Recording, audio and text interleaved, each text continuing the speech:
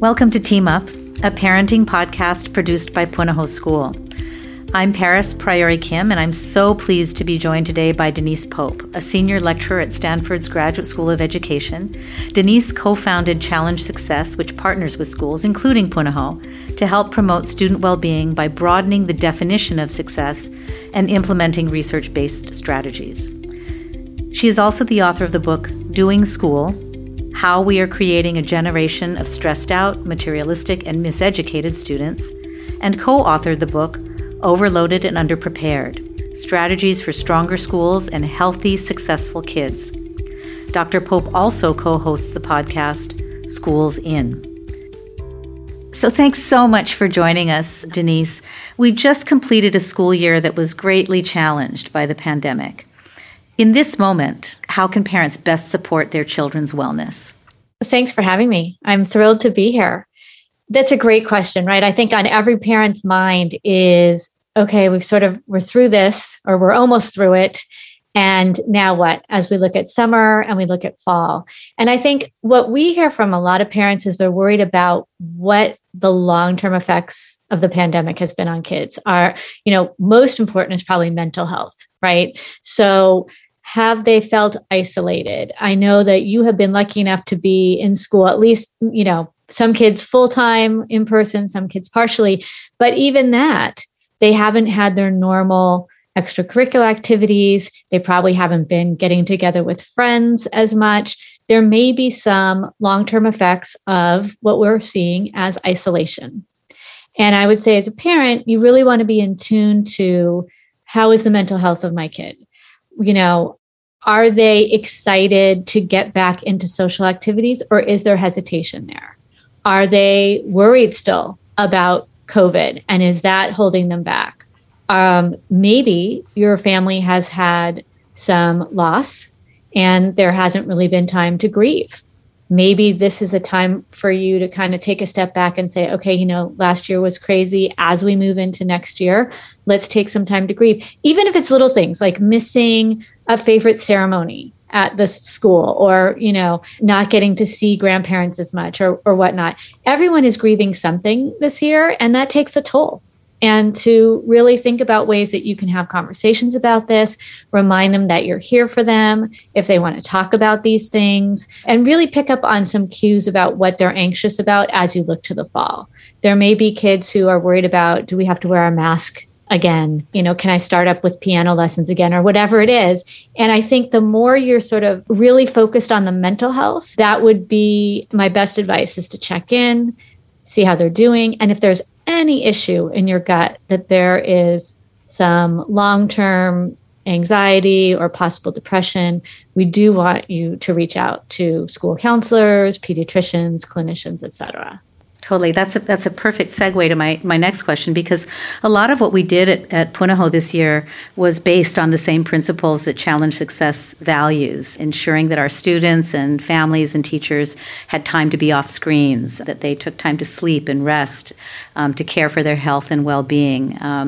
We shifted our schedule and some of our homework policies. Just curious about sort of the global effects of the pandemic on schools. To what extent did the pandemic slow or accelerate what schools have been doing regarding student wellness? Well, we're thrilled that Punahou was following the Challenge Success advice. I think it's so important. And unfortunately, a lot of schools did not do that. So even though there are kids here in California who have not physically been in school for over a year, there are schools that after that first little bit in the spring, when we started back up this fall, went right back to their same schedule, their same grading expectations, their same test and quiz policies, just everything was online. And they weren't really making accommodations for kids. And that was causing a lot of stress. It was sort of stress on top of COVID stress and family stress and, missing out on routines and extracurriculars. So I would say Punahou is in a really good position because not only were you able to come back in person, but you knew to make those changes around the schedule and, start time and sleep and whatnot. So there's some negative, right? We've had schools that really haven't changed and probably should have, but we have seen many schools who said, well, now is the time. We were always thinking of doing a late start. Now is the time to do a late start. We were always thinking of not having a 6 or 7 period day. Now is the time to do it. So in some sense, there's a real positive trend happening around a change in schedule, almost because they felt like they had to. And now we want to make sure they keep that they're not going back to their old ways. We've had teachers who focused much more on getting to know students and focus on social emotional learning, which has always been important. But they knew, boy, if we're not seeing these kids face to face, or in your case, if you're only seeing some of them part-time, we've got to really check in. We've got to see how they're doing. We've got to look at mental health. So we've seen some real positives that I want to see continue in the fall. I don't want us to just poof, go back to normal just because, of the vaccines. I want us to really hold on to the things that we've been trying to get schools to do for, long since before COVID. Totally. I think I'm so glad you brought that up, because we're thinking about sort of framing the future as not going back, but going forward to the things that we actually struggled to advance. And the pandemic gave us an opportunity to sort of be bold and fearless in certain areas, and compelled us, I think, really out of necessity to restructure school day and the experiences of our kids. You mentioned schedule. I think about, learning online and when we were online, how that reforced us to recalibrate hours in the day, hours spent studying, hours on the screen. I'm wondering about things like sort of new areas that COVID actually made us think about. For example, play, recess. In fact, because we were trying to keep children safe, we actually didn't move into our normal recess routines with equipment and play structures. And we found that children were actually conversing more, that they were developing more conversations around how to play with one another, that they were owning those experiences a little bit more. I'm wondering if you can think of other areas that sort of expanded in terms of children's growth and development due to actually constraints or restrictions during the pandemic. Right. Well, I actually think that the kids taught the adults so much, right? Kind of like you're saying, wow, they're playing a little bit differently. When we would say to the little kids at some of the schools, okay, we've got to figure out a way to stay 6 feet apart. Is it airplane arms? Is it wearing hula hoops around us? And the kids would come up with these ideas, which is a really wonderful thing, right? They're problem solving. They're using their imagination, and they're doing something very authentic, a form of service, right? That is really authentic and helping the adults. So one of the big things that we've seen throughout the pandemic that we love is this idea of student voice, where many, many more adults were turning to the students of all ages and saying, we're in this together. Is this going to work? Even to your point about recess, we had big kids who the teachers would say, okay, it's a break.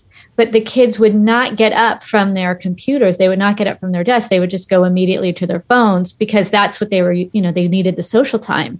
And we had to start explaining there's actually something really important about you physically getting up and moving your body away from the screen all day. And even though, moving between classes doesn't seem like a necessity, it turns out you do need to move during the day. You do need to take a break. And so part of that was reinforcing the importance of breaks, the importance of ramping up and ramping down.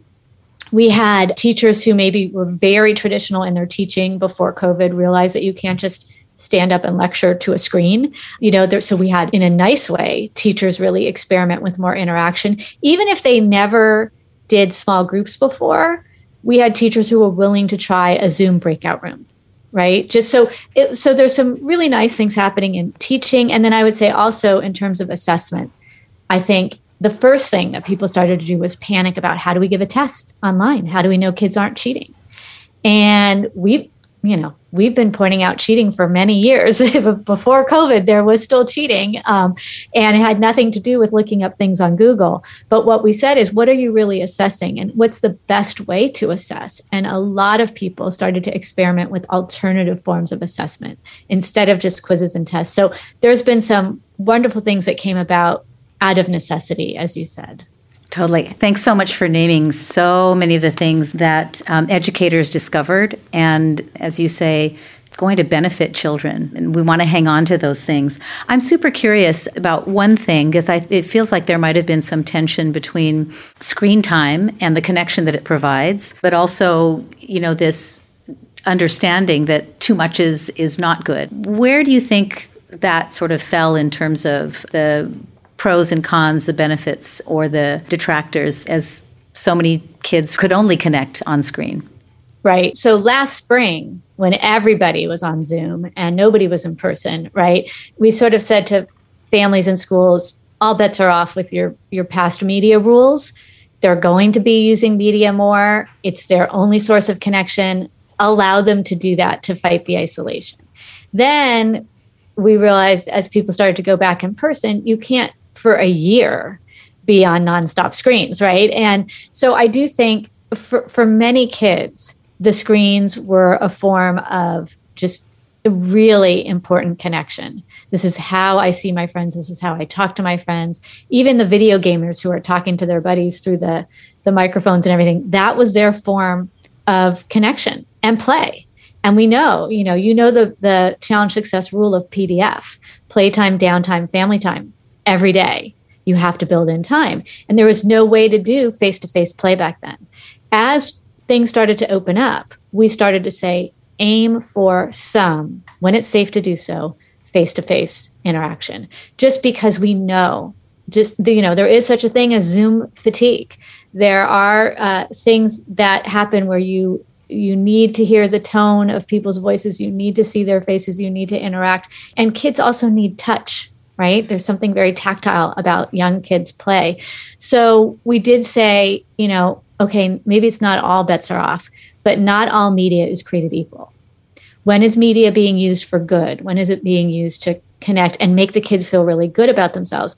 And when is it just mindless scrolling of TikTok or, violent video games or whatnot, which are causing reactions that are actually more negative in the long run? And I would tell parents to continue asking those questions, right? Not all media is created equal. So I wouldn't have a blanket rule, right? Especially because we're not fully open yet. But what media is being used for good makes the kids feel good, makes them feel connected. And what media, and you can tell, an hour after is still lingering with sort of the doom scrolling or the violence or whatever it is. Thanks so much. Back to this notion of the advancement of practice, all the good things that happened with regard to engagement with kids, personalization, meaningful assessment. What do you, or how does Challenge Success feel that parents can be informed or educated with regard to this sort of paradigmatic shift of not going back to school as we know it, but going forward to school as we've come to know it, and contextualizing some of the improvements that have occurred in the pandemic in a really positive, comprehensible way for parents? It's such a funny thing about the education profession, because we've all gone through school. And so we expect school to look a certain way, right? We've had 12, 16, whatever years of experience like that. You would never go to your cardiologist and say, you should do it this way, right? But I think that there's this built-in thing about school. Well, it worked for me. I'm a Punahou alum, and this is how we did it then. And I kind of want it to be the same. And what we've been saying for a really long time is that there's a science behind education. And we know that there are better ways to teach. We put people in MRI machines and watch them, do math problems. So to understand that it shouldn't look the same way when you were growing up and you went to Punahou, that we would expect it to look different. And now we've just had this really intense sort of experiment to put some of those things to the test. Interactive teaching, a focus on social emotional learning, different forms of assessment, project-based learning, things that maybe if you grew up in a traditional schooling are going to seem really different and unusual to you. But know that this is not just 9 months in the making. It's sort of like the vaccines, right? The vaccines look like they were created really, really quickly, but that mRNA technology has been around and been working on for a while. I would say the same thing about schooling. We've known for a while how assessment should be and how much better it is to do project-based learning and how important it is to do social emotional learning. And now we've really had the chance, like you said, out of sort of necessity and being brave and just going for it. And I think parents need to recognize that and help embrace that. Thanks so much. Really, really encouraging words and such a good frame. Actually, let me back up. I'm going to ask a more global question again. Thinking about the good things the pandemic has engendered. And we talked about isolation. We talked about the pros and cons of online engagement and learning. Just wondering, are there any other things that you think the pandemic forced schools into that really didn't work, that we should absolutely pay attention to? Well, I think if you talk to some kids, remote learning was not working for them. Whether that was because they really do rely on that individual teacher to make a connection and help keep them focused. I think for many kids, they didn't have an adult at home who could really help them through remote learning. Particularly, I'm thinking about younger kids. So they'd get home from work and the kid hadn't done anything all day, right? So I think there's definitely, for some kids, remote learning did not work at all. I think we also realized that there's inequity across the land. There are some kids who still don't have adequate resources around technology. You can get them a Chromebook even, but you can't necessarily then get them hooked up and have internet access or Wi-Fi or whatnot. So that was very eye-opening.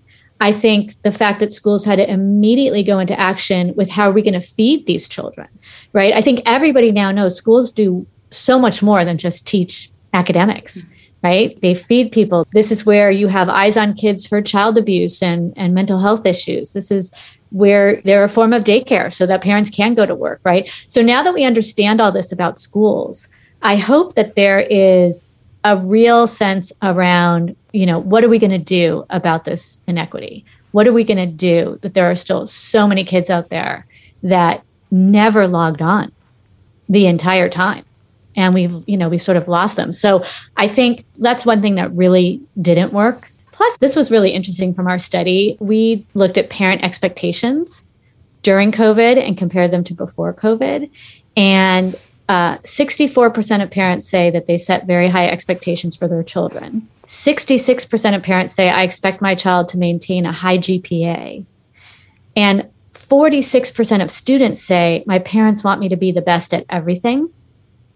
This is during a pandemic, right? So one sort of lesson, I think, for parents is please don't expect you shouldn't have even expected this before COVID, to be honest, but certainly in the middle of a pandemic, and not just a pandemic around health, right? We've had a pandemic about race relations. We've had really serious stress going on with politics and government. We've had climate issues.